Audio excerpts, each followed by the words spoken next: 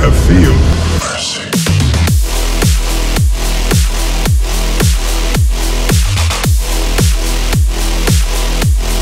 You have failed.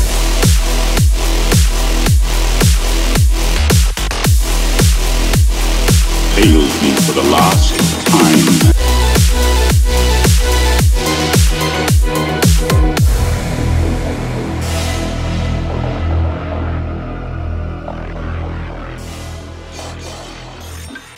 Hello everybody and welcome back to a new episode of You Have Failed. Yes, the show isn't dead.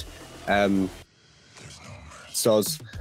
But we're back, as promised. I did always promise that when Attack on Titan came back, the show would come back, and I have delivered because I do follow through on my promises, and also because Attack on Titan leaves me with so much to talk about that having verbal diarrhea on a podcast is really good for my health, especially the mental health. I'm in tears. Speaking of depressed people, I'm joined by some guests today. Would you like to introduce yourselves? Well, I happen to go by King's Eye still. I am a depressed Viking, having watched Attack on Titan recently. And, well, most of the folks that we acquainted with You Have Failed have heard me before, or at least known that I've been on an episode or two. And that leaves one other person. I'm depressed person number 3. This is our resident fairy troll, who you may know from Pharaoh of the Opera. Hell yeah. And yes, these are my guests today because we all love Attack on Titan an equal amount. I got both of them into this show. I'm sure as much as they love the show, part of them resents me for making them this depressed. And I'm okay with that. Grateful. I would like to not comment on this. Because it means I can share my depression as well, because I'm not alone in it now. That's the whole reason I introduced them to the show. So generous. I know, I'm so kind sharing my pain. But yes, we are here to talk about the most recent episode of Attack on Titan, which doesn't have a title because it's split into chapters, isn't it? So the most recent one, but I don't know about on Crunchyroll where it's like TFP, because it's all like the final season, the final chapters, part 1. I'm like, oh, they could have called it something easier, but we'll move on. Season 5. Yeah, or just the final part 1. Like, anyway, like whatever. For all you listeners out there, I hope you realize this is the most jovial any of the three of us are going to be throughout the rest of this podcast. We sound happy now, but I can tell you what, I can feel the tears in the back of my eyes already. Like, this jovial is not lasting long. So, like, if I may, I can describe this as being probably the slowest train wreck that anybody will ever hear, because we anticipated this particular episode for over a year. Mm-hmm. And it was raging depression. No, sorry. Me and Cornelius have been anticipating it. Saffron's been in denial for a year. There's a difference. But one more, I think, happy thing I'd like to point out before we get into the sad things is the animation was incredible. I don't know about you guys, but I think as much as I was, a bit annoyed that we had to wait so long for just like one special and then we're having to wait longer for a second, when I saw the quality of the animation, I immediately forgave Mappa because I was like, oh my fucking God, this is like movie level shit. This is some of the cleanest animation I've ever seen. It's beautiful. I can forgive the wait. Like that is... like it's not them milking it, it's just them like taking the time. Yeah, they made it the most beautiful, epic looking thing they ever could. And like, so I forgave them completely for the time it took, because if you put that on the big screen, it'd fit in just fine. So like, the animation was fantastic. And that is probably the last, when I say the last positive thing I have to say, the last thing that makes me feel happy. The rest of the stuff is all positive because the episode was incredible. The fact it hasn't got 10 out of 10 on IMDb actually infuriates me. Is that a byproduct of it not having been out for so long, or? I mean, it's got 9.6. I'm being very picky, but it still pisses me off. That was a 10 out of 10 episode. But there was that, yeah. But yeah, so right, okay. This is I'm putting off the depression. The animation's great. Right now, okay. The bit I want to talk about specifically before from the good news to the bad.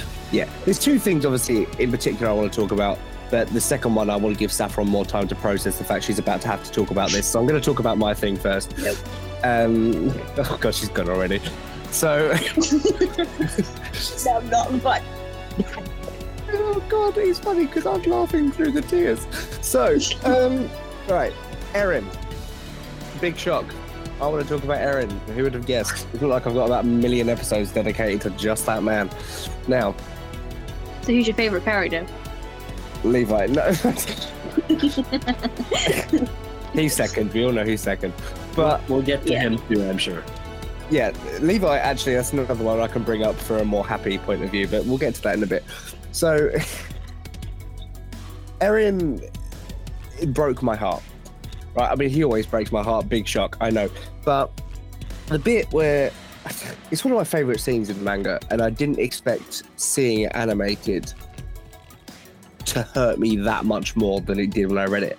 The bit where he's in Mali and he's sort of talking about the fact that I'm going to kill these people. It's been predetermined. I can't avoid it.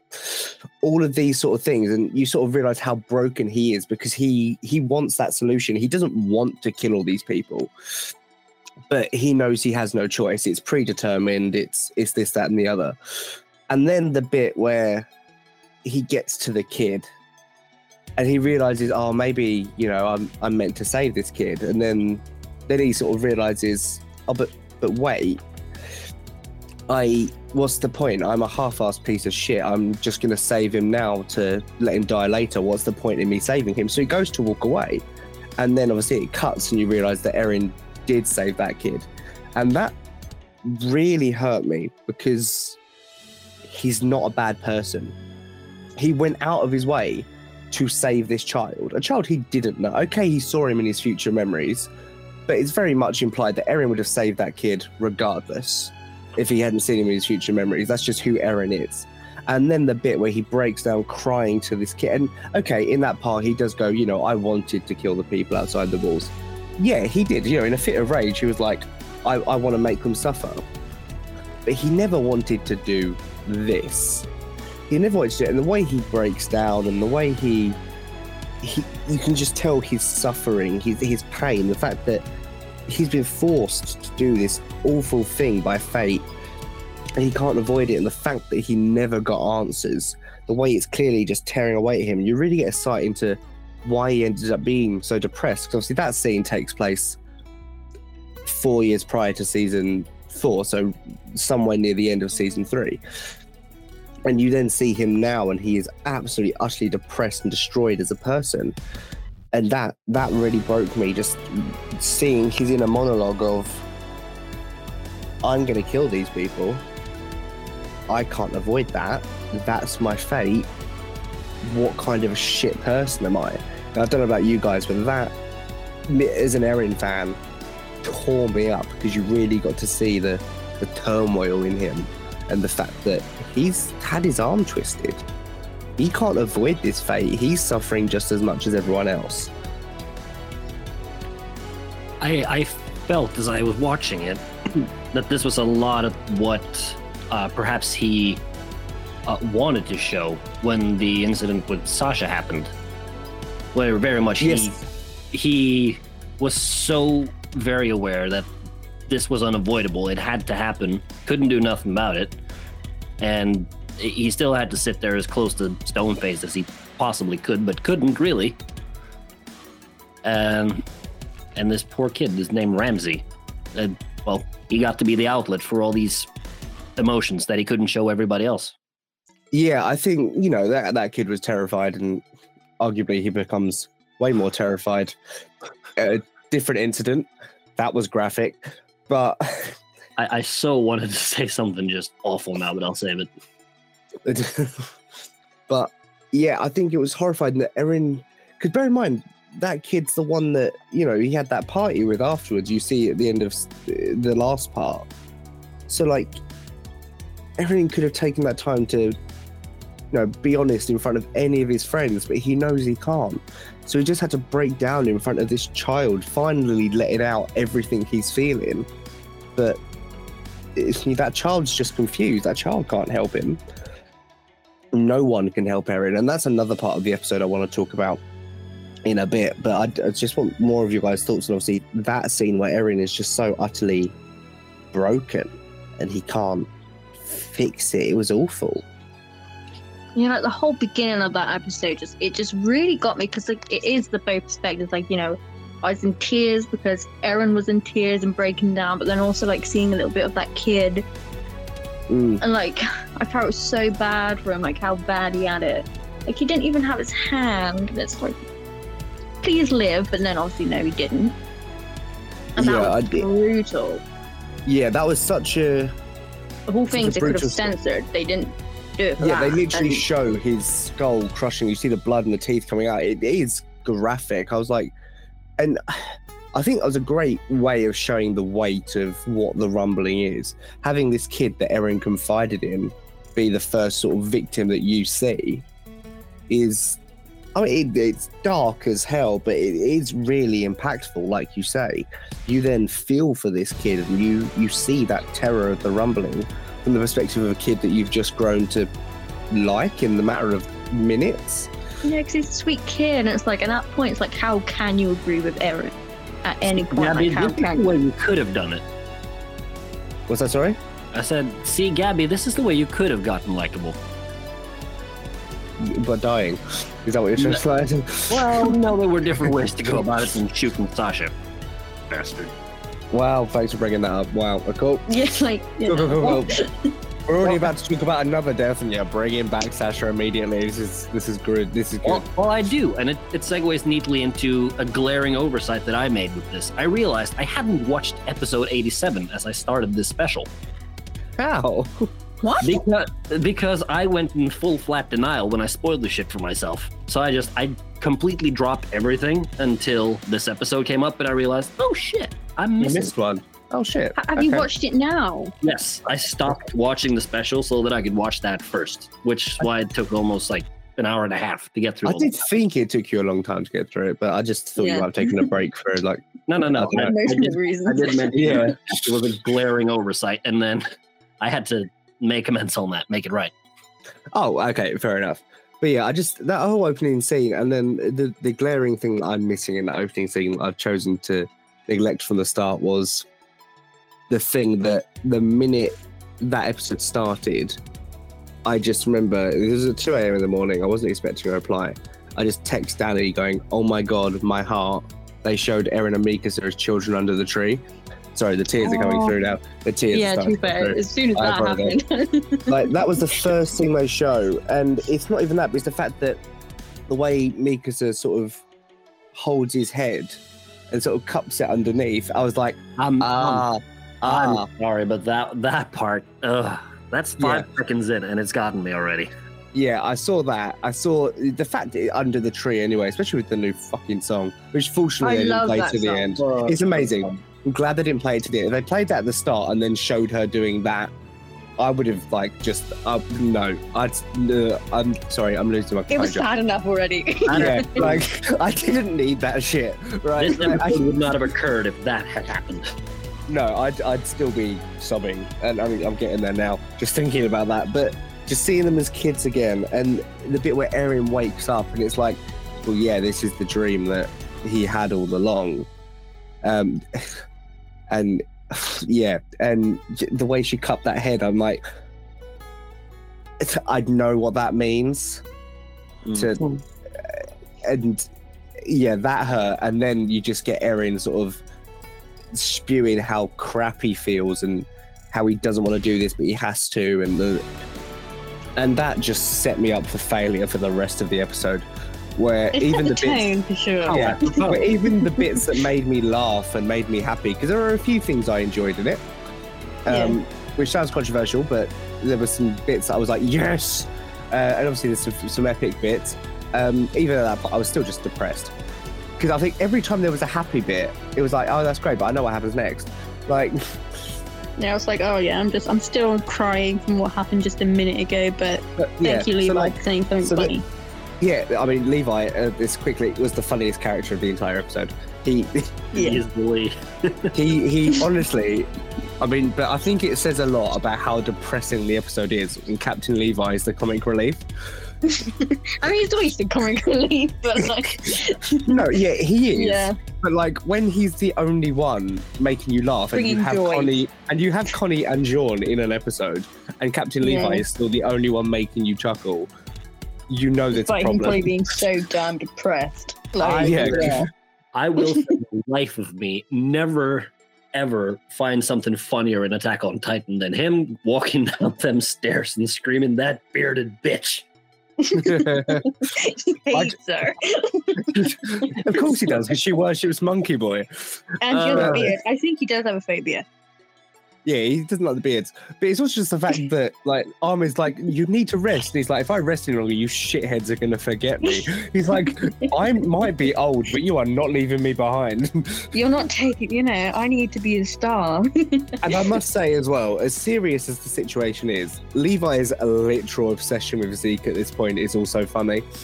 Like the Yeah. fact that no matter what else is going on, like literally Like there's nuts. an army of colossal titans, right? He's in the back of the plane. He doesn't even see what is hitting them, and he still immediately goes, he's down there. Zeke. Like he has this sort of sixth sense for the Beast Titan. Like he just knows, he's like, that shithead's down there, I'm gonna fucking kill him. The same way that, okay, we're jumping way ahead now, the bit where they had that cool action scene jumping out the plane, and we'll discuss that properly later. Yeah. The fact that they're all dodging the book, but Levi just makes a fucking beeline. Like the rest of them are all like dodging, trying Check to out the get around, spine. trying to grapple onto Erin and land. And Levi's like, nah, I've got one target and I am not fucking stopping for anyone. And like, I must admit, as I say, it says a lot about how depressing the rest of the episode is, but I think everything Levi did, with the exception of 2 scenes, Brung me tears, yeah. yeah, and those 2 scenes are still related to the same person, mind you. So everything Levi did was the funniest shit. Even when they're all saying bye to Annie, right? And Oh, they're his all face. waving, and Levi just has the dirtiest side eye in the world. And he's like, I know what you did. I haven't forgiven you for my old squad. Like, he just gives the dirt. And he doesn't They're all stop waving. looking Even either, Hanji's like, bye bye, and he's glaring. No, he doesn't. It is quite good. Bless him, and let's get back to him. I realized we skipped far and away above where we're supposed to be. Yeah, so moving back, I mean, you know what? Let's just rip off the bandage at this point. But before we rip off the bandage, let's talk about the bit that I really loved before that happened. And that's, to be fair, quite a lot of the scenes. So you've got obviously them all bonding and stuff, and the Armin and Andy stuff, I think was handled really well. I don't know about you guys, but I thought it was really believable watching them interact and think, well, you know what? They probably have developed, because as much as Annie couldn't talk back while she was in that crystal, you would form a bond with someone who was talking to you that much over the years when you were that alone if you were Annie. And similar Yeah, and enough it was for clear Armin. from season 1 that she liked them. Because, like, Yeah, she didn't crush his head. I think their romance is very well handled, and if it wasn't for the fact that the central romance in this show is kind of the whole plot of the show, I'd say it's the best romance in the show. But let's say Erin and Mikasa take that by a mile away, even though this is way more tragic. But Annie and Armin, I really do ship it, to be fair. Like, I think they handled that really well. The voice actors were incredible. The animation was on point. I think that was really sweet. And I saw some comments on, like, in videos and stuff. People were going, oh, imagine taking the time in war to have romance. All these people dying. I'm like, okay, but if you think you're about to die, you probably would confess your love because you've got no time left. Yeah, Falco did it. No one batted an eyelid. And he's Yeah, 'cause- 12. Absolutely. Yeah. Falco got balls. I mean, yeah. But I thought that was really sweet, those moments, and I really did appreciate all of that, and especially the bit where Mikasa sort of calls Annie out on it, and Annie's like, no, like just staring at Armin the whole time. This is a Mikasa was so question. cute. This is the question that I have for Ares. Actually, like, does all women have this sixth sense of you can just look in the same direction as another woman and realize what's going on? Yeah. Because that's the Like, sixth. we don't I- know, like, when I someone would- likes us, but we know when they like another person, yeah. That's a magic trick that you shouldn't teach anybody. No, there's so many things we can't show you. No. Moving on. Can I also say, I really liked the points that Armin made about I stopped being a good person a long time ago. Sorry, yes. I really enjoyed those points. That's big, and I will say, and so this is something I'll talk about more so when we get to the latter parts of the episode. But controversial. I don't know if I've said this to you guys yet, or it was Danny and someone else I said this to, and Saffron might even hate me for saying this. It's not against Levi, so don't worry. Okay. In the episode, due to the animation and the voice acting, I actually bought the idea of Armin as Commander. When I read the manga, I did not see it. I couldn't hear it because I thought of Armin as I knew him from the anime as to where the anime was up to at the time. However, seeing him and hearing him in the anime as Commander, especially with the lines like that about being a good person, I'm not saying he's my favourite commander by any means. Like, he is still like fourth or third out of the four. Fourth out of the four, don't get me wrong. Yeah. But he's still my least favourite of the four. However, whereas in the manga, I was like, no, I don't see it. He's not the commander. In this, I sat there thinking, I'd say we'll talk about it more later in the episode when he does more commander things once he is commander. I sat there thinking, you know what? He is the commander of the scouts. He's earned it. The anime changed my mind on him as commander, genuinely. And I don't know how you guys feel about that, but it really did change my mind. Yeah, to be fair, I know, like, I don't know, for some reason in that episode, I was like, you know what? I like Armin. Yeah. I don't know why, but yeah. Yeah, that's what I said. It's still not. I've always liked him, but yeah, he's still not in my you're actually top. interesting. Yeah, he's not in my top 10 still by any means. And he's not my favourite commander of the scout. That will always be Irvin for me. I know yours will probably always be Hanji. But, like... I mean, as a commander, it's Irvin, but, like, as a person and a human and a spirit, it is Hanji. Yeah. But, like, I really did. In the manga, I never bought Armin. But it's because I saw Armin as the kid. Because at the point, we were at season 3 at the anime. So I was like, I see him as a kid. Like, what are you on about? And then I saw him in animation doing all this stuff. And I was like, shit, you really are the 15th commander of the scouts. No one deserved it more than you. Yeah, like, we can see why Levi chose him. Yeah, like, it's the famous panel that obviously we will get next episode. But the bit where Levi always goes, I've never regretted, choosing the boy because he saw Irvin's eyes in Armin. And that, yeah. And you know what? I did a similar thing. It was when Armin, say, towards the end of the episode, and we are skipping ahead again a bit, I saw Irvin. I really did see Irvin in some of his actions and his words, and I was like, you know what? Fair play. I finally understand what Levi saw way back when. Back in the yonder. Simpler times. Back when life was easy and I wasn't as depressed. I was leaning on the same point. I looked at Armin for a long time like, you're just a child, mate. Like, even up to the point where he got his ass handed to him by Eren when they were meeting at the table there. Yep. Even then, I was just like, you're just the same kid as you were all them years ago. But then, as you pointed out in this episode, I looked at it and I was like, no, that's, in the situation that we're going to talk about here later, absolutely he's the right choice. Yeah, he really steps up to the mark in a way that just reading it never clicked in my brain. But it being animated, I saw it. And I think that's my overall feeling for the episode, not to sum it up at the beginning of our discussion. But Armin, the episode made everything that was in the manga 10 times better and 10 times more emotional as well. And I think that will be our running theme throughout this episode. That's what I found anyway. Everything that I read was like ramped up by 10, whether it was sadness, happiness, funny, extreme hype. Everything was dialed up by 10 for the episode. And it made me feel way more than I did when I read it. And I felt quite a lot when I read it. So to see it like that and feel even more was quite an experience for me. A good one, a positive one, obviously. But yeah, I agree with that. Because I thought, reading it was going to be less emotional when I watched it. That's why I was like, I'll pretend I didn't read it.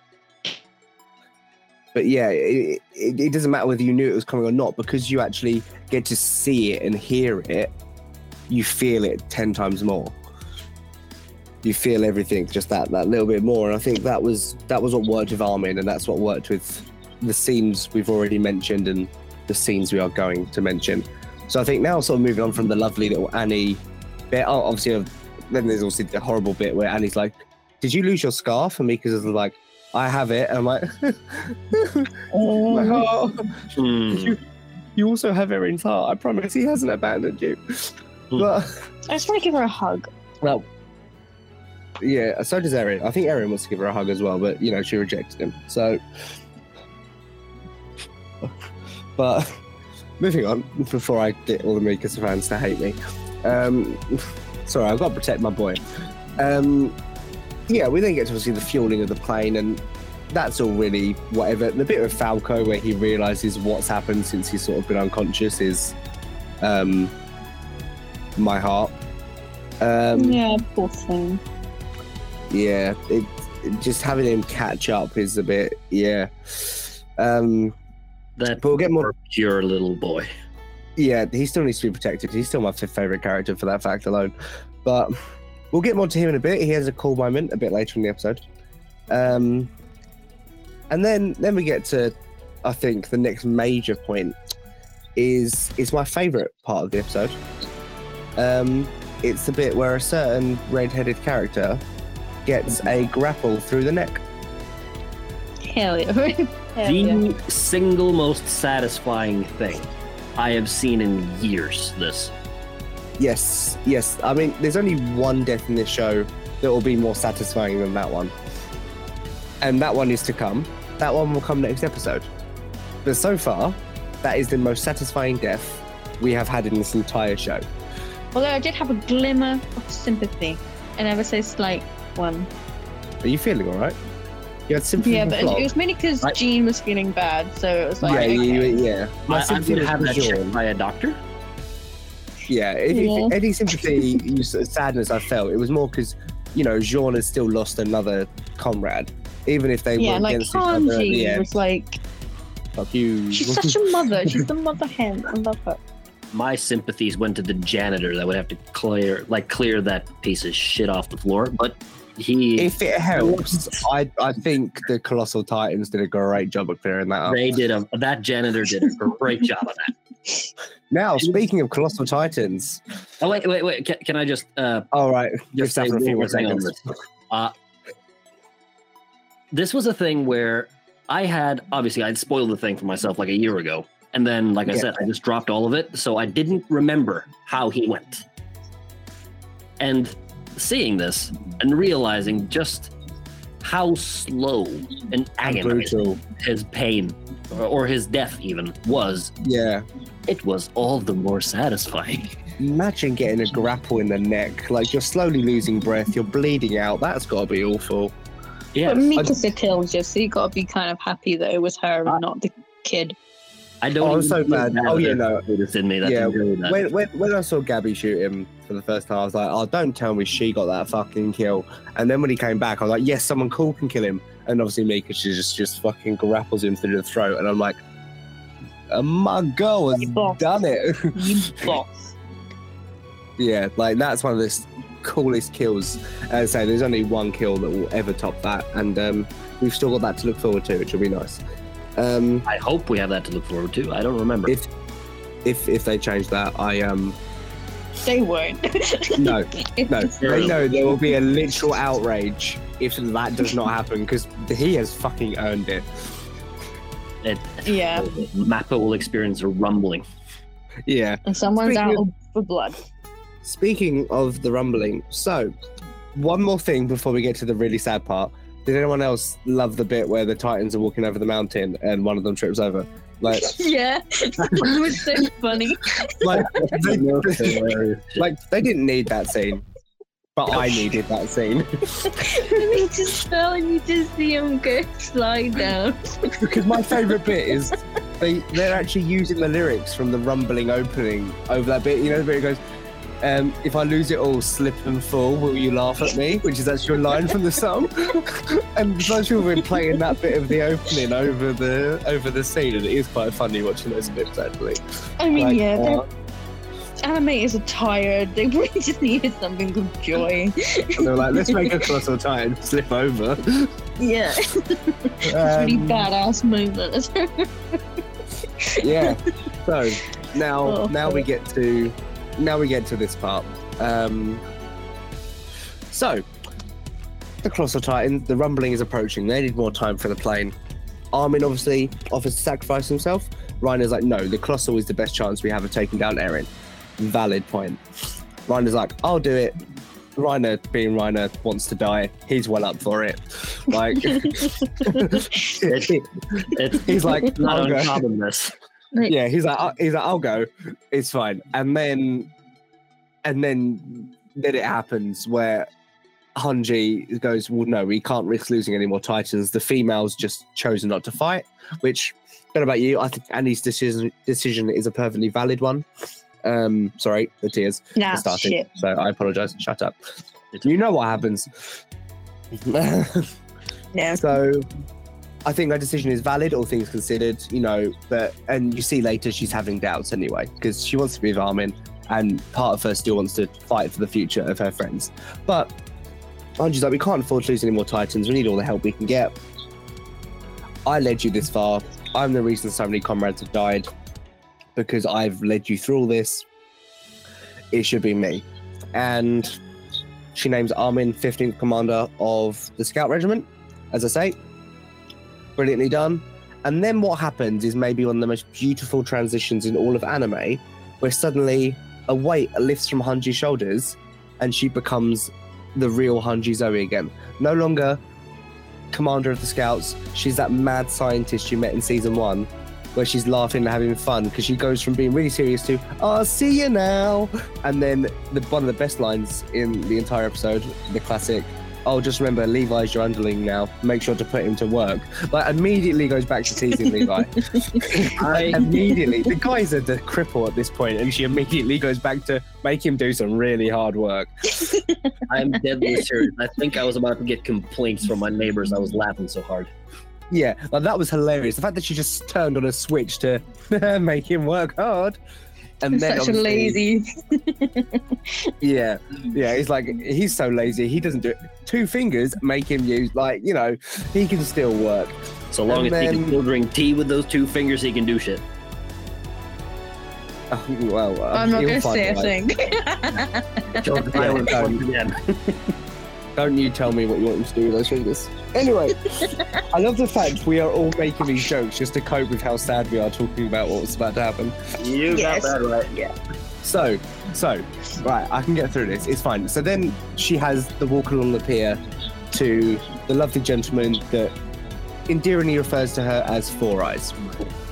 Even though, like, one's got an eye patch, but, you know, whatever.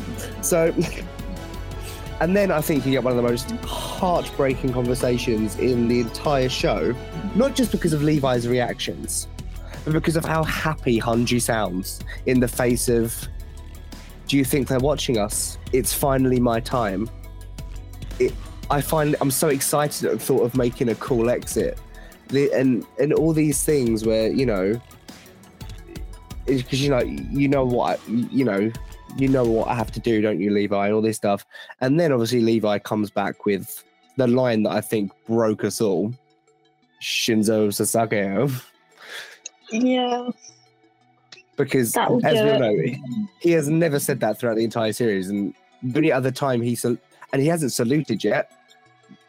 We're still waiting on the salute, but at this point he has said Shinzo Sasageo, and then obviously Hanji fucking loses her mind at that. She's like, I've never heard you say that. She's happy again, and that's, I think, is most heartbreaking about the scene, is how happy she is. And I don't mean that horribly. I'm glad that Hanji was happy at the end. Like, she went out on her own terms. She made, as she called it, a super cool exit.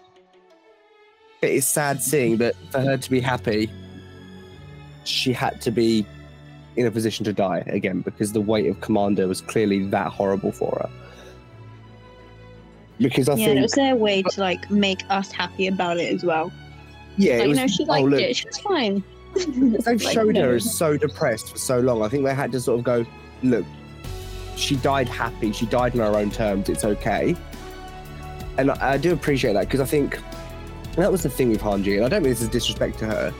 She was never meant for the role of commander. No. She would have been an incredible commander for the Scouts, season 1, 2, or 3. Because that was a point where the Scouts were all about researching Titans and trying to understand the world. As soon as they understood that world and the Scouts became a war unit, essentially, for defending Paradise Island, she was no longer the best woman or man for the job, on the premise that whilst she is a fantastic fighter, she is not a soldier.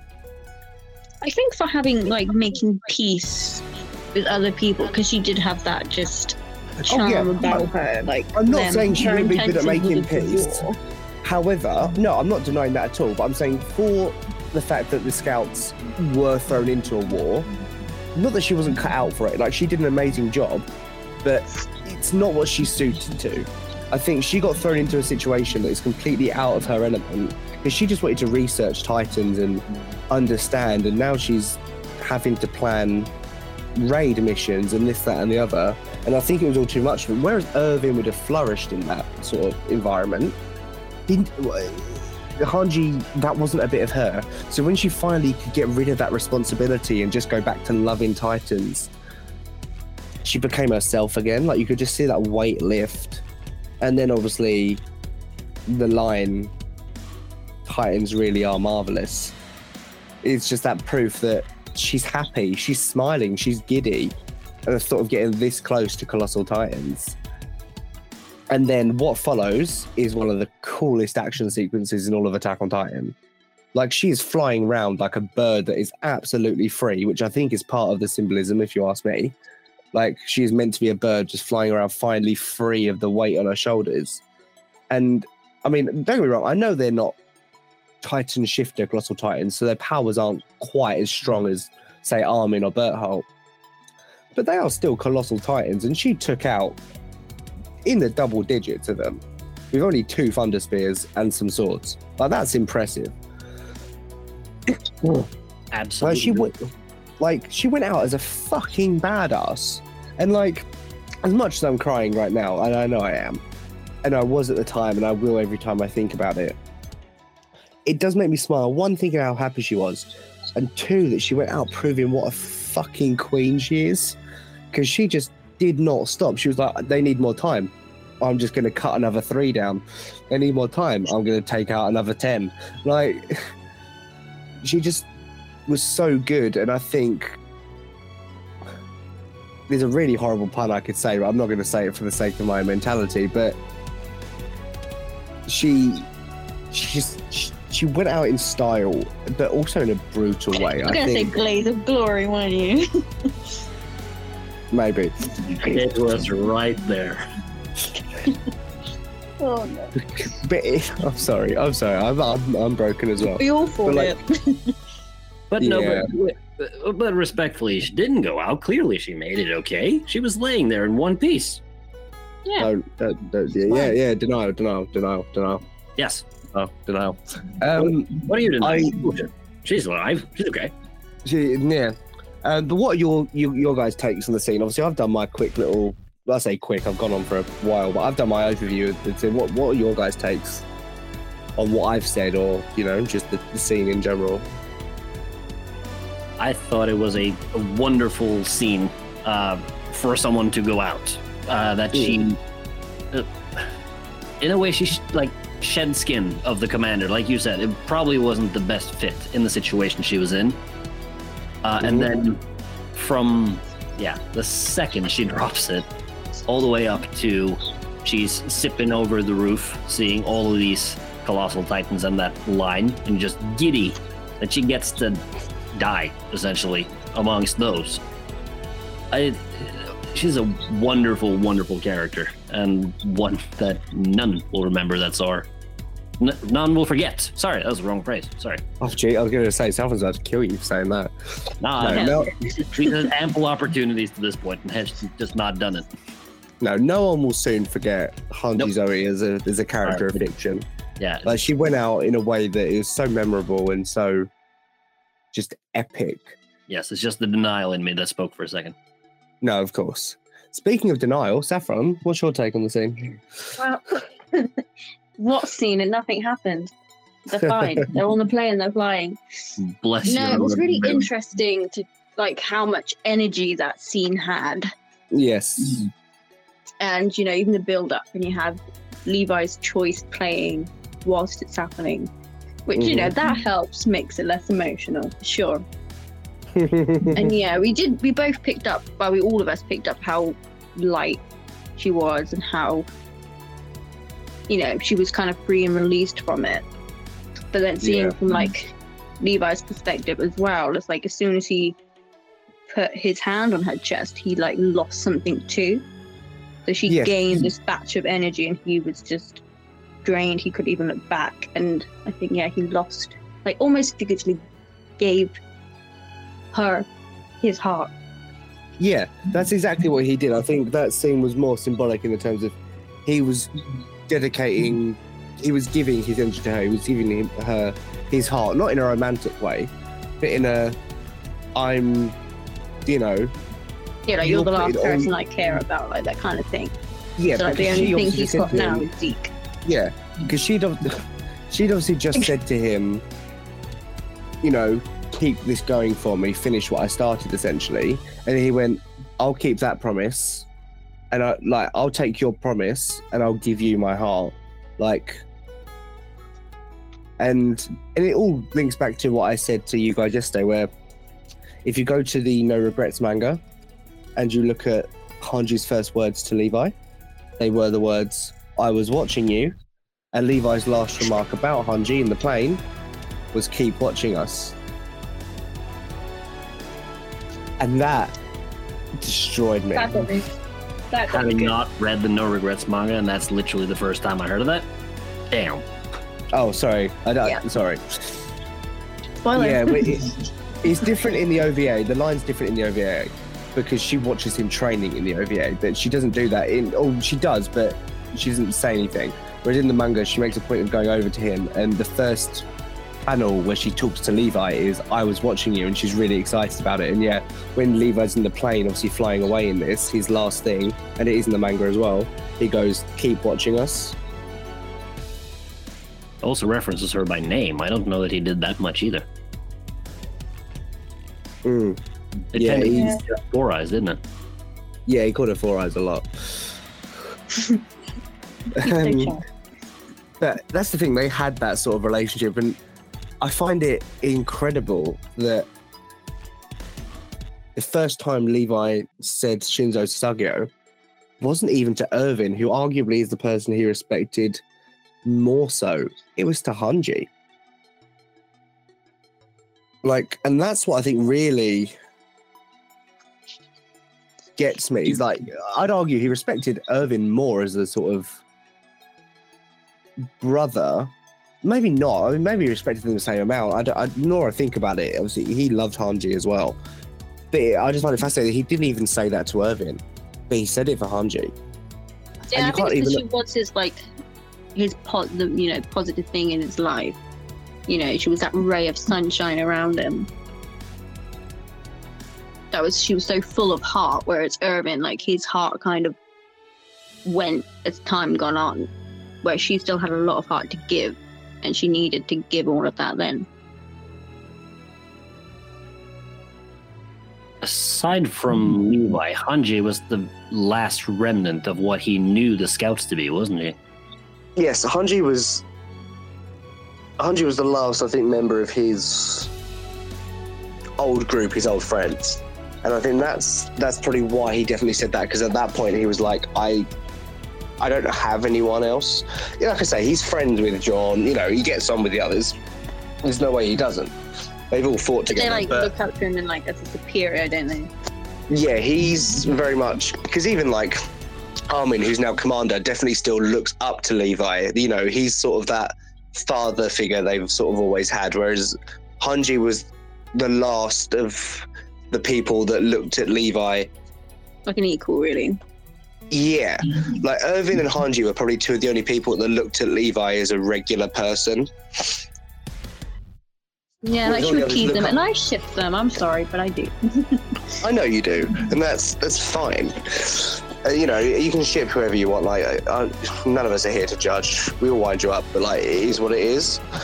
But I just think that her exit was the best way to do it. But it was just absolutely, unbelievably heartbreaking. Like Severus Snape levels of why are you doing this to me? Like, all literally. If Levi said the word "always" at the end of it, I'd have been like, "No, I'm done." Like, Anything she said at the end of it would have had me. would have been sad. So yeah, that was the big emotional gut punch of the episode. Yep. Now on to more hype things, because it's mainly hype from here on out. Mainly, because you get to the plane, everyone's super depressed, and then you get a really, really fantastic moment between Connie and Reiner.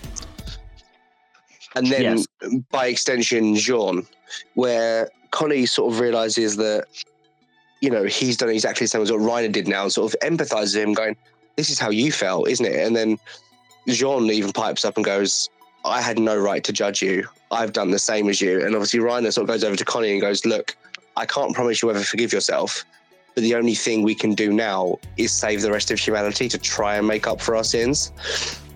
And I thought that was a really powerful moment of sort of acceptance for Reiner and of Connie and Jean of who they are and what they've done. Not forgiving themselves, but just accepting it, and which is the first step to moving on. It very much is, and it was very powerful. Absolutely. I just really loved that moment and thought it was so incredibly done. And then you get one of my favorite moments in the whole episode, where I literally remember screaming out, "Reiner, you fucking genius!" Where Reiner worked it all out. And Reiner hit the nail on the head, where he had this moment where he realizes him and Eren are very similar, and he clocks in his head, he's like, because Reiner's like, "Oh, I just wanted people to kill me," and he's like, "Shit, I know what Eren's trying to do. Eren wants us to stop him," because he realizes Eren's plan is like threefold. One, it stops the threat to Paradise Island. 2, it makes the Eldians the heroes for stopping him. But 3, Eren will never be able to live with the guilt of what he's done. So the only way to stop him is to kill him so he doesn't have to live with that. I think Reiner in that moment realizes the intricate genius of Eren's plan, in that Eren never planned to survive it, because Eren it's a really controversial thing to say, bearing on what he's just done, but Eren being the good person he is in his heart, at his core, would never be able to live with himself after committing these atrocities. I don't know if you agree with me or not, but the Eren that I know, after doing this, would never have been able to live with himself. No, I mean, he was like devastated by the thought that he was going to do it. Yeah, like at the beginning. Yeah, so he never would have been able to live with himself. So Reiner sort of realizes he wants us to stop him, 1, so we look like the heroes, but 2, so he doesn't, because it's all well and good Armin saying we can come to a treaty, you can stop now, but then Eren would have to live with that for the rest of his life, and Eren doesn't want to. He wants his pain to be over, and he'd rather spend those last moments with the people he cares about, even if that means they're the ones that have to kill him. And Reiner sort of works that out. And obviously at first, they're all a bit like, "Oh, I don't know." And then it's immediately confirmed by the fact that Eren immediately pulls them into the paths, like, "Hold up, I can't have you pursuing this train of thought too much. Let's try and just get back to the fighting." And then you get one of my other favorite scenes. Like, this whole sequence was incredible for me on the plane. I don't know about you, I just loved it. Where Hanji sort of started this earlier, and that's why I didn't mention this at the time, because I wanted to bring it up more so here, where Hanji admits that she failed Eren because he just wanted answers and she couldn't provide them. She sort of admits that she's partly to blame because he was crying out for help and she couldn't help him. Not that that's her fault, but she sort of admits her part in it, if that makes any sense. She's And not a then- damn mind reader, Aaron. No, but he wasn't asking her. You know, that's what that scene was in the prison. I know you hate him for it, but he Yeah. genuinely was begging her for another option. And she admits she couldn't help him. And then every single one of them in the path, with the exception of Levi, but we'll get to his response to the whole situation in a second. Everyone basically admits that they failed him. So, like, Armin's like, you were calling out for help and we weren't there. Jean's like, look, I'm sorry. I just want you to come back to us. Like, please come and talk to us. We failed you. Connie literally realizes the whole Sasha situation. He hated him for it, and he never took time to realize how in pain Erin was. And even Mikasa sort of goes, I want to shoulder your sins with you, realizing that for so long they all neglected him. And they're trying to apologize because they realize that they almost pushed him to do this, because every time he cried out for help, they just told him they hated him because they couldn't understand what he was going through. And albeit, unfortunately, and this is the tragedy of the scene, they've all realized it way too late. If they'd realized this earlier, the rumbling might have never happened. But they realized far too late that Erin was crying out for help, and it's now too late to help him. And then Levi, as much as it's a funny moment, I think that is genuinely Levi's way of sort of apologizing to Erin as well. That is his way of trying to bring up a memory. Because even though, okay, the first time he did it was brutal, even on the plane, when on the airship after the raid on Liberio, when Levi sort of jokes about it and then does it as well, you can tell there's a mutual respect between them when they does it. Like, it's sort of like an in-joke at this point. That Levi like beats it's the shit out of a Erin. way of showing affection. Yeah. So the fact that Levi goes, come back now and I'll only give you like one swift kick in the arse or something. It's like, even Levi's trying to be like, come back to me. Well, it's And- a better solution than the first encounter they had, where he did Dance Dance Revolution on Erin's face. I mean, that was more than one swift kick, but yeah. And like that Yeah, Aaron didn't even Just deserve one it. for more. I love how you go, that Erin didn't even deserve it. No. Yeah, No, the Aaron hadn't- genocide one, he gets one swift one and that's it. Yeah, young innocent Erin gets the shit beaten out of him. Why are you even complaining Just for yourself the on? fun. That is the scene where you fell in love. I mean, yeah, to be fair, that's like, I just like, okay, he's an animated person, that's okay. But then that's when he became attractive. You've got problems. You've got serious problems. I know. Therapy's too Anyway. expensive. There's a sadist living in that little fairy troll body of yours. And then Because of what? there's a sadist. Oh, maybe. Yes, I was going to say, we're not discussing that definition now if you don't know what it means. We're moving back to Attack on Titan. please. And then fucking hell. And then there's a bit where even Levi then goes, like, come on, it's your turn to talk. Like, because he's the one who then brings Erin out as well. And that is the heartbreaking bit where they all run after him and they sort of realize it's pointless as they do a full circle.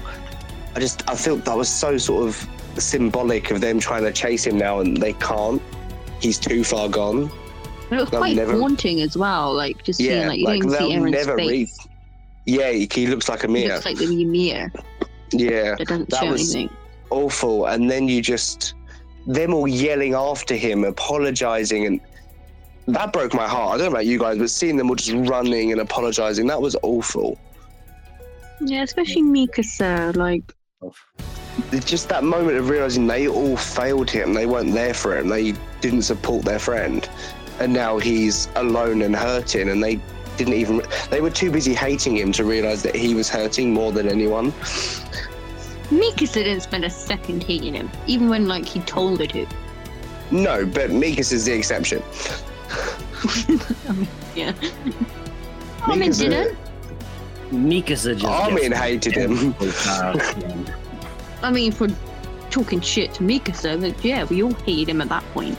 Yeah, but Apart from you. I never hated Eren, but But in fairness, Armin hating him after that scene was part of Eren's plan. He needed them to hate him so they would be willing to kill him.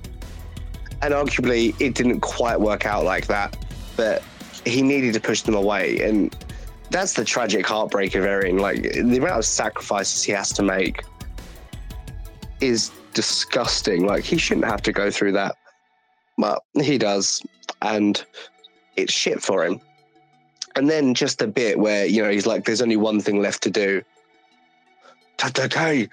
And then I think from that line onwards, the episode just goes up and up and up in hype until the credits roll.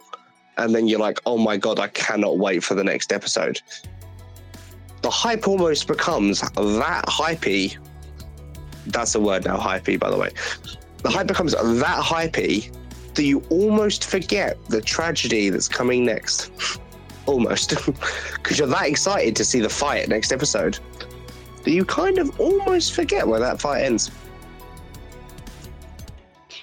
There's a And we'll separate have to- tragedy there, and that's the wait for this.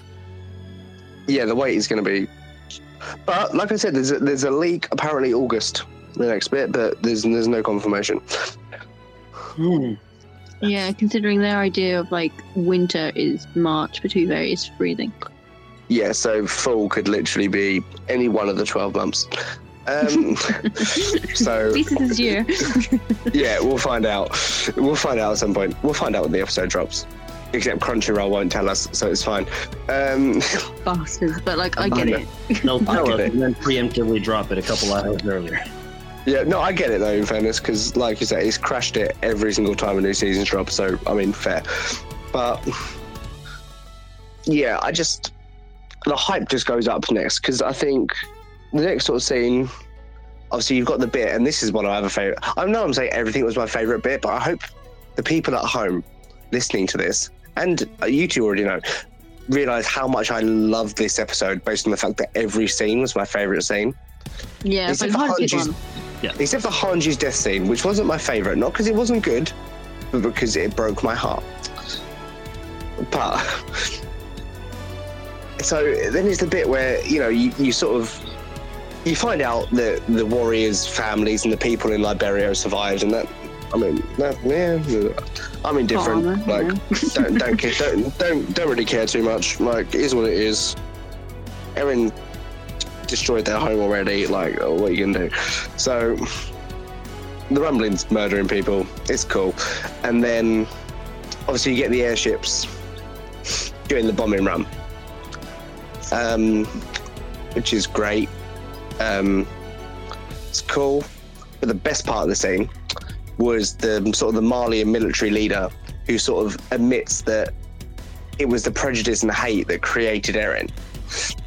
Like, he admits it was their fault, and then does that bit that I vow, if we make it through this hell, we will never live in a world of such prejudice and hate again. And that scene is so powerful because it shows that Eren's plan worked. Like, for those people that ever doubt the legitimacy of Eren's plan, that scene shows that it worked. Because the world woke up and realized, oh shit, our This is what prejudice goes happened. when you're prejudiced. And that guy was literally, you know, we turned hate into a weapon and we poured all of the excess hate onto an island. We scapegoated an entire race and then used an island as a scapegoat for the scapegoats. And this is what happens. So if we survive this, we can never do that again. I love the powerful imagery he uses of the adults have failed the children. I'm sorry, children. Us adults have failed you by doing this. And I thought that was so powerful and moving. And it also shows that Eren's plan worked. He did change people's mindsets.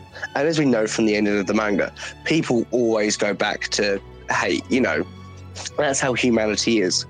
But in like the current, in the present, and in the immediate future, Eren works in achieving a peace that the real world will never see. Like a unity that the real world will never see. Yeah, like the people who mattered had it good. That is the most like heartbreaking part of what that the fellow on the microphone said. Was this Yeah. probably some of the most powerful words ever utter in a situation like that. The problem is that it's in fiction. We can use it in this world too. Yeah. Oh, that is the real tragedy at the moment. That, you know, and it's because we can't create a rumbling. If I could, I would, and I'd create One Piece right now. But Egypt would just be shreds because everything's coming out of the pyramids and things. Oh, 100%. The Great Wall of China is literally just Titans. I'm convinced at this point. Look past David Copperfield and you'll find just colossal Titans all over that one. That'd be badass, though. That would be so sick. But yeah, I just that scene was so moving and powerful. And like we say, it's achieved a piece that, and say, a temporary piece. It will never last longer than 100 years, and I'm pretty sure that is how long it lasts in the manga. But it created for a short period of time, which is impressive regardless, a sense of we are all one people. Why are we being prejudiced? Yeah, Eren had to go to extreme lengths to do it. Yeah, he killed a hell of a lot of people. And as this is going on, he is still killing even more people. Because let's face it, he didn't bring all his Colossus with him. He sent them all over the globe. They're not all just marching in a line. And yeah, it's all for what he's done, but it worked. You can't argue with the results. It's the method you can have a go at, but the results speak for themselves. Yeah, but that little kid, I'm sorry, I can't. Yeah, he's dead. You can't do anything about it. Just look at the positives. I would defend Eren till kingdom come. It's Like, great. He said he was Everybody's sorry. he didn't. Yeah, he does what he does. But that's not the point. It doesn't matter if he's sorry or not, because what he did worked. So it's fine. I don't care about the method. I care about the results. Yes. Again, we achieved world peace, but just everyone's dead. It's still Yay. peace, is it not? It is indeed. I cannot argue that. It's peace in our time. That's all I'm saying. But anyway, and then we get one of the coolest entrances ever. Like, honestly, I never thought seeing a plane fly through a thunderstorm as a trope. Because, you know, it is such an overused trope. But my God, Attack on Titan made it look so much cooler than the normal tropes. Like a plane running out of fuel, flying through a thunderstorm. We've all seen it before. It was supposed Because to we be so know much that there are cooler. badass people on board. Well, no, wait, hang on. It was a flying boat. It's a plane. It was a flying boat, sir. I appreciate the ignorance of the people that live in the Attack on Titan world, but it's a plane. It's cute, though. They're just practical inaccuracy. It's a flying boat. Fine, the flying boat, right? Yes. Onyo I Capone as well, by the way, underrated hero. Yeah. Like, he was willing to die in that plane to give them a chance. Like, I respect that man. He's an honorary scout, in my opinion, at this point. Like, he might not be able to fight. He might not be able to fight like they can, but he has risked his life like they can. Like, he didn't have to fly that close to the rumbling, but he did. He's more a hero than Flock ever would be. 100%. Bitch, Flock. Yep, 100%. Like, I couldn't agree more. And then this is a bit where Armin becomes the commander for me, because he just takes the reins and then they jump. I know I've skipped a bit where, you know, Levi senses a prick down the bottom, but I've already talked about that. Sorry there. Yeah, he sensed that disturbance. He's like, Monkey Boy's there. Speaking of Monkey Boy, have kind of skipped it. A lot of people, I'm not saying you two are these people, but I feel this is a chance to address a misconception. If someone listening was confused, was wondering obviously why the Beast Titan was not coloured in. I've genuinely seen some people think it was an animation error to not colour in the Beast Titan. Now, Oh my goodness. Oh boy. I'm assuming, for anyone who is confused, because some people might just be a bit ignorant to it, some people might just be dumb. It's because the beast has been manifested through the Warhammer's powers. You can tell that by the fact that the beast is attached to the skeleton through Warhammery like tendrils, and the fact that he's not actually breaking up boulders to throw, he's randomly generating them in his hands. That's not a Beast Titan power, that is a Warhammer. Eren is using the Founding Titan to create a Titan, but making them out of Warhammer stuff so they can generate whatever he needs. He is basically using the most two OP powers in the world, making Titans and making weapons, and making them into one awesome power of making Titan weapons.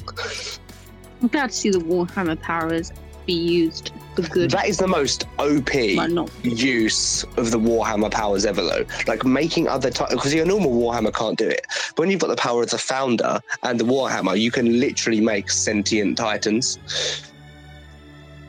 Who can Zeke can just generate his. Well, it's not Zeke, obviously, because Zeke is against Eren, so that's not Zeke. He's not in control anyway.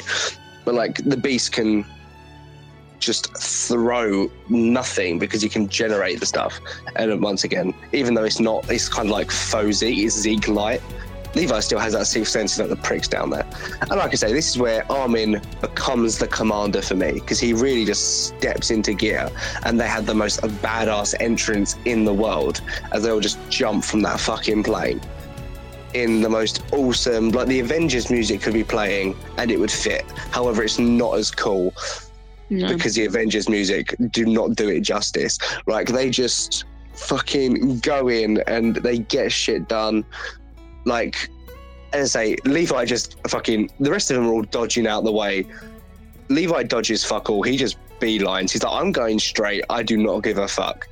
And he's still heavily injured at this point. But yeah, you wouldn't tell. Yeah, and then I must say, as much as obviously Levi doesn't get to Zeke first, the way Reiner does it is fucking sick, though. Let's be honest. Jesus, what an he just fucking tackles him out of the way. It's just it's my spot. Get out. And then obviously you've got Peak comes out as well, and she's wrapped in the explosive. I don't get how that works. Because she clearly transformed as she jumped out the plane. But at what time did she have time to wrap explosives around her? Because you wouldn't transform with explosives on you because lightning. But it's fine. She's the card Titan. I'm sure she's got a way to work it out. She's had years of experience. She probably strapped him on while she jumped. I don't know. Or the folks assumed that we would be paying attention to literally everything else and wouldn't notice. Probably, but I can forgive that. It's fictional. I can, It's magic. Yeah, there's a lot going on here that, by the laws of physics, don't ODM gear does not work in reality. But I don't question it because it's fucking sick. So it's cool. Peak is wrapped in explosives, and I'm down for it, right? And then obviously you get a bit where the Malian leader, captain guy, obviously sees the armored Titan. And this is obviously where the people in the fort start to get hope again, because they see the armor, they see the car. And I love the bit where he goes, and is that ODM gear? The people of Paradis. Notice he calls them people, not devils. Ooh. The first time they refer to them as people, but he's like, the people of Paradis are fighting to save us. And I loved that, one, because I noticed, shit, he didn't call them devils. He referred to them as people. He really does mean what he said about no more prejudice. But also, I love that moment of, they're here to save us. After everything we've done for them, they're here to save us, which once again was part of Eren's plan, making the Eldians look like the heroes. Once again, tick in the box, Eren's plan has worked. There is only one more objective out of the 3 that needs to be achieved, and that is the one that will leave me eternally depressed. That is the... No. That is Denial, no mate. longer... Yeah. I don't know that we can assume Saiyan Vader will be watching this as it debuts. I will be. You'll just never hear from me again afterwards. How would I know that you watched on debut then? Because there'll be radio silence from me from the rest of the time. The minute I just stop replying to the chat, you know I've watched it. Oh, well, that was a good run. It makes sense, though.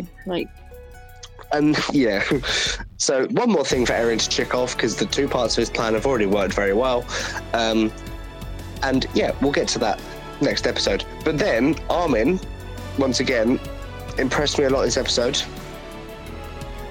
Has one of the coolest lines ever, where he just lands on the Founding Titan and goes Eren, I have just one more question for you when we get you out of there. How are you free? And I was like, Oh my god, Like, that's so cool. That was a line. That is just the line is what that is. Yeah, I was like, oh my god, that's so cool. That is so fucking cool. So cool. And that line is why there are two particular scenes I haven't mentioned just yet. Because I want to compare Erin's freedom to another scene that I hinted about talking about earlier. So let's talk about one of the most depressing scenes in the entire episode. Erin's freedom panel. I wasn't going to ignore it. You two both knew I wasn't going to ignore this panel. I was waiting. But I thought it's a brilliant time to bring it up after talking about Armin's fucking badass line of, how are you free? I'm like, oh, amazing. So Erin's freedom panel, we all love it. We all get depressed over it. I thought they animated it very well. Because I think in animation, it really showed how he felt he was flying above the clouds. But then it cuts to the fact that all it is the head of his founding titan being above the steam from the Colossals. Like the real stark comparison between what he sees is him flying amongst the clouds. That's how he's deluded himself into tolerating what he's doing, is by changing what he actually sees into what he wants to see, which is child him finally free amongst clouds. When the reality of the situation is he's just looking down on the steam coming up from the Colossals that are killing everyone below. Which, that's not freedom, and he knows it because he's deluding himself into seeing what he wants and not what he's actually doing.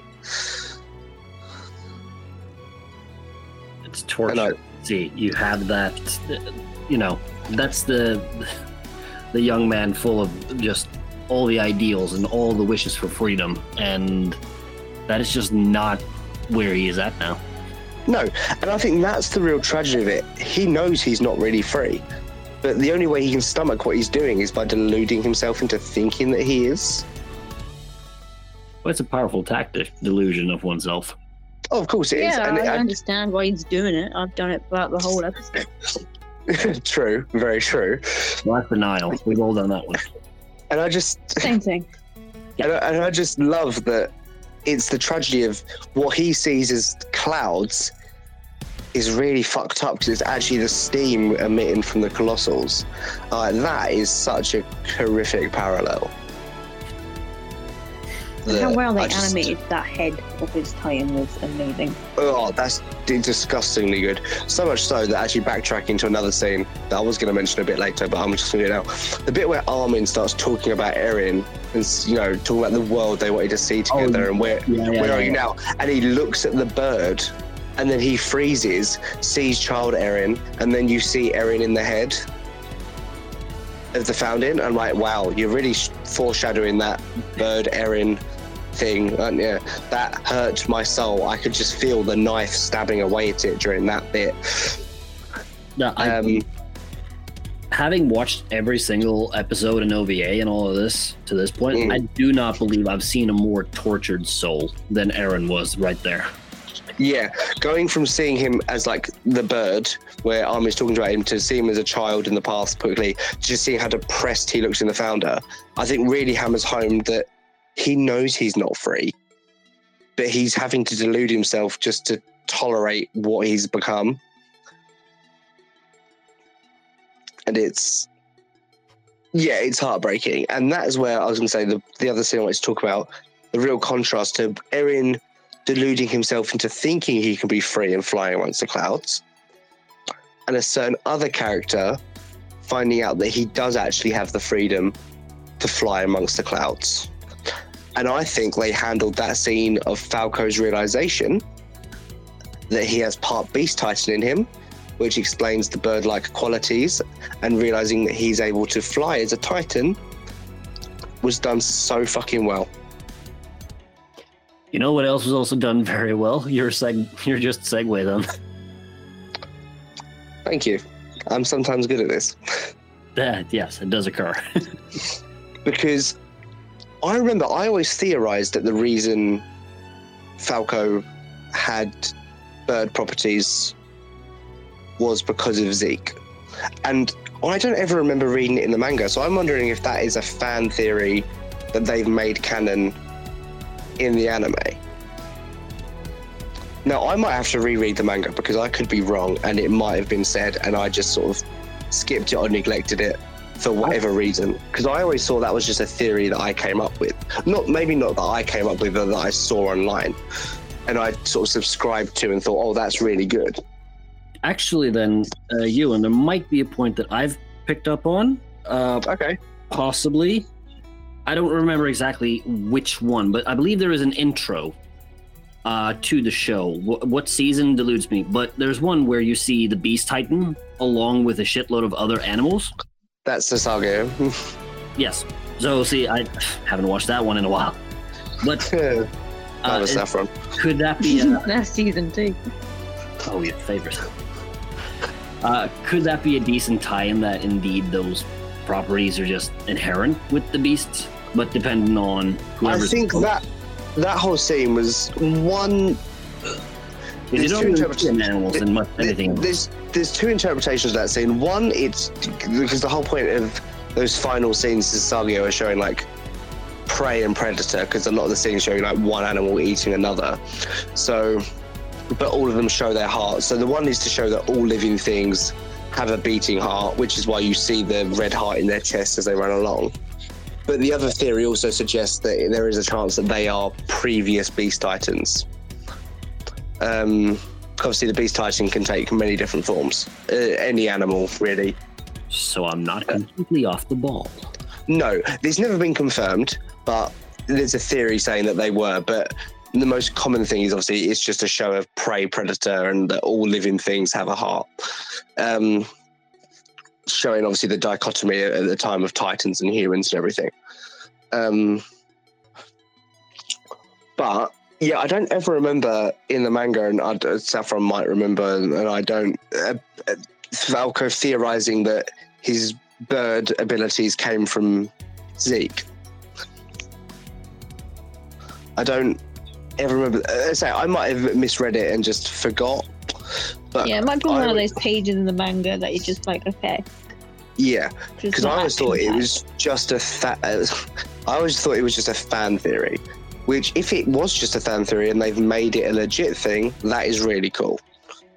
That they've done that.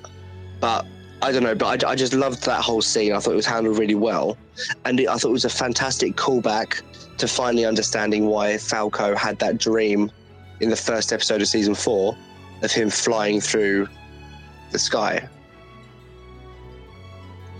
Or Could that also possibly be Eren sending him that? Because I don't know if Zeke would have been able to do that yet. Like send him that memory. Well, to be fair, it sounded more like he was remembering Ymir, because he did describe it more as ODM. So it's probably Yeah, Ymir, true. who was obviously the Jaw Titan before that. But it's nice to see he's still having visions of the future, which is interesting, because he's not the Attack Titan. So yeah, Eren probably is sending him these visions, because only the Attack Titan is meant to be able to see into the future. Oh yeah, in the beginning he didn't have any kind of Titan. Nope. And even now, only the Attack Titan should be able to see into the future. So the fact that he's getting visions of him flying, even though he hasn't done it yet, is a bit interesting. Which is why I remember at the time, before the ending had just, released, people were theorizing that it was actually going to be Falco that stopped Eren by eating him, because why else would he be able to get visions of the future if he didn't have the Attack Titan? Because Eren used to get visions of the future when he was a child, didn't he, before he had any Titans? Yeah. So he thought, oh, maybe that's foreshadowing. He's going to be the one to stop Eren by taking the founder. But obviously that turned out not to be true, but that was a theory at the time. Which it does make sense when you look at... It wouldn't have been a good ending, but it does make sense when you look at the facts why people would theorize that. Based on the being able to see future memories being something unique to the Attack Titan. But yeah, I just thought that was really well done. I thought that the dichotomy between those two of Eren seeing a vision, deluding himself into thinking he can fly and be free, but Falco realizing he actually can. And I think that just really is a powerful thing, going with that message of Armin going, how are you free? And Eren's Attack Titan head on the founder, as Saffron said, looked incredible animated. such a fantastic job. The whole thing looked incredible. And that's where we obviously really ended the episode. And my emotions could reset a bit whilst also being torn apart. But honestly, I thought that's my favourite episode of Attack on Titan so far. I'm willing to say that. I thought that was incredible. Could not have done anything any better. For me, for sure. Yeah, Hero is the other. Obviously, Hero's not my favourite before that. I think my favourite before that was Declaration of War. You both know how much I love that episode. Yeah. And I think this beat Declaration of War for me, and that is saying something because I think Declaration of War was an incredible piece of fictional writing. Hero is incredible as well, don't get me wrong, I love Hero. But Declaration of War had something special for me, and I think this beats it, if I'm honest. Well, it beat the thing that set the bar. Well, it was an hour of content too. Yeah, that is where I do sort of count there is a bias there. I got a lot more content in one episode because I sit there and think, okay, if I then, by equivalent, group my war with the entire sort of arc of the raid on Liberio, is it then better? You've got to weigh that shit up, and then it's like you can't really compare it because it is an hour-long special, but. Regardless, the episode was absolutely incredible. 10 out of 10. Everything was so good. It just made the manga better. The manga literally came to life and everything was so much more emotional and hype. And I really do think it was an incredible piece of work. And Mappa, I take my hat off to you and the way you've adapted Isayama's work. Obviously, I take my hat off to Isayama as well. None of this would exist without him. So, like he's a genius and a psychopath, I'm convinced. And Mappa are just absolute saints for the amount of work they put into the anime community and how well they made this episode look, feel, and sound. I'm blown away. Have you guys got anything else you want to add? No, I agree with the analysis. I was very pleased with the episode. To a point, I do not. At no point with any series really have I gone out of my way to rewatch it at least 3 times within 2 hours of it coming out. But it's a byproduct also of I didn't know really how to register it. It was so much. You got so much, yeah. And I it just doesn't happen in this kind of way in anything else. No, Attack on Titan is and always will be a special piece of media. And as much as my favorite shows have always updated and switched before when new things came out, I am pretty set in my way, and I'm convinced 100% it will take some god level TV show to come out to ever dethrone Attack on Titan for me. I think it's got this power that you can't not get engrossed in its world and characters. It's just incredible writing, incredible storytelling, incredible characters. And this episode, I think, showed all of that off to the max. It showed animation, character work, music, action, emotion.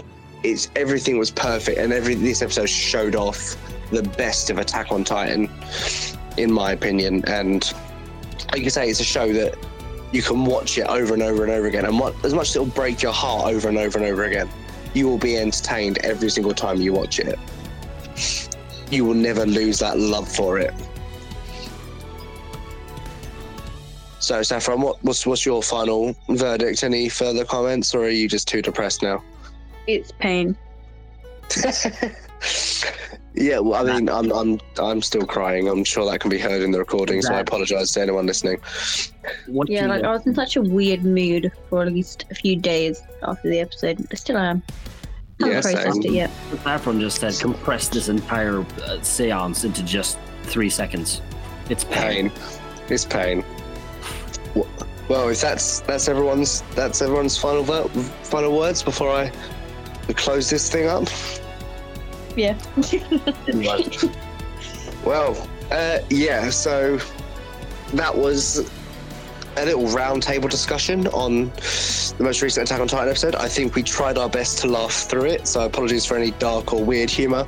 I think that was definitely our coping mechanisms kicking in overdrive during this. If people really liked this, and fuck it, even if they really don't, when the final episode comes out, we will do the same thing for that. I'll get these two on again, and we will have a group discussion, because I really couldn't get through this on my own, being completely honest. I need the laughter to keep me going, because I'm hurt, and let's be honest, next episode, as I'm sure both these lovely people can attest to, I will be the most broken man on the planet by the time we record the next one of these. So Me and Levi will have a wedding, so it'll be fine. Lucky you. I can't help but be bitter. This is the first time in 4 years that Ewan has ever called me lovely. That is a fascinating statement right there. That's how you know how broken I am. Yes. So that's a fatal error.exe right here. yeah. So as these people will attest to, by the time we're recording the next one of these, I will be the most broken man on earth. So I'm going to need the help even more so. So I might not even be leading the next episode, because I might be so much of a blubbering mess. So we will find out. I say next episode. There might be more UFL in between. I don't know. I'll figure that out. But I'm talking about the next Attack on Titan. It has been good being back, though. It's been good. Thank you to both my guests for coming on. It has been a very real pleasure to have you both. It's been a joy, and it's been good to discuss Attack on Titan with you, as always. It has been very good to be here and discuss something that yet again has not failed. I haven't made a judgment yet. Shush. Well, that's my humble opinion. They don't know.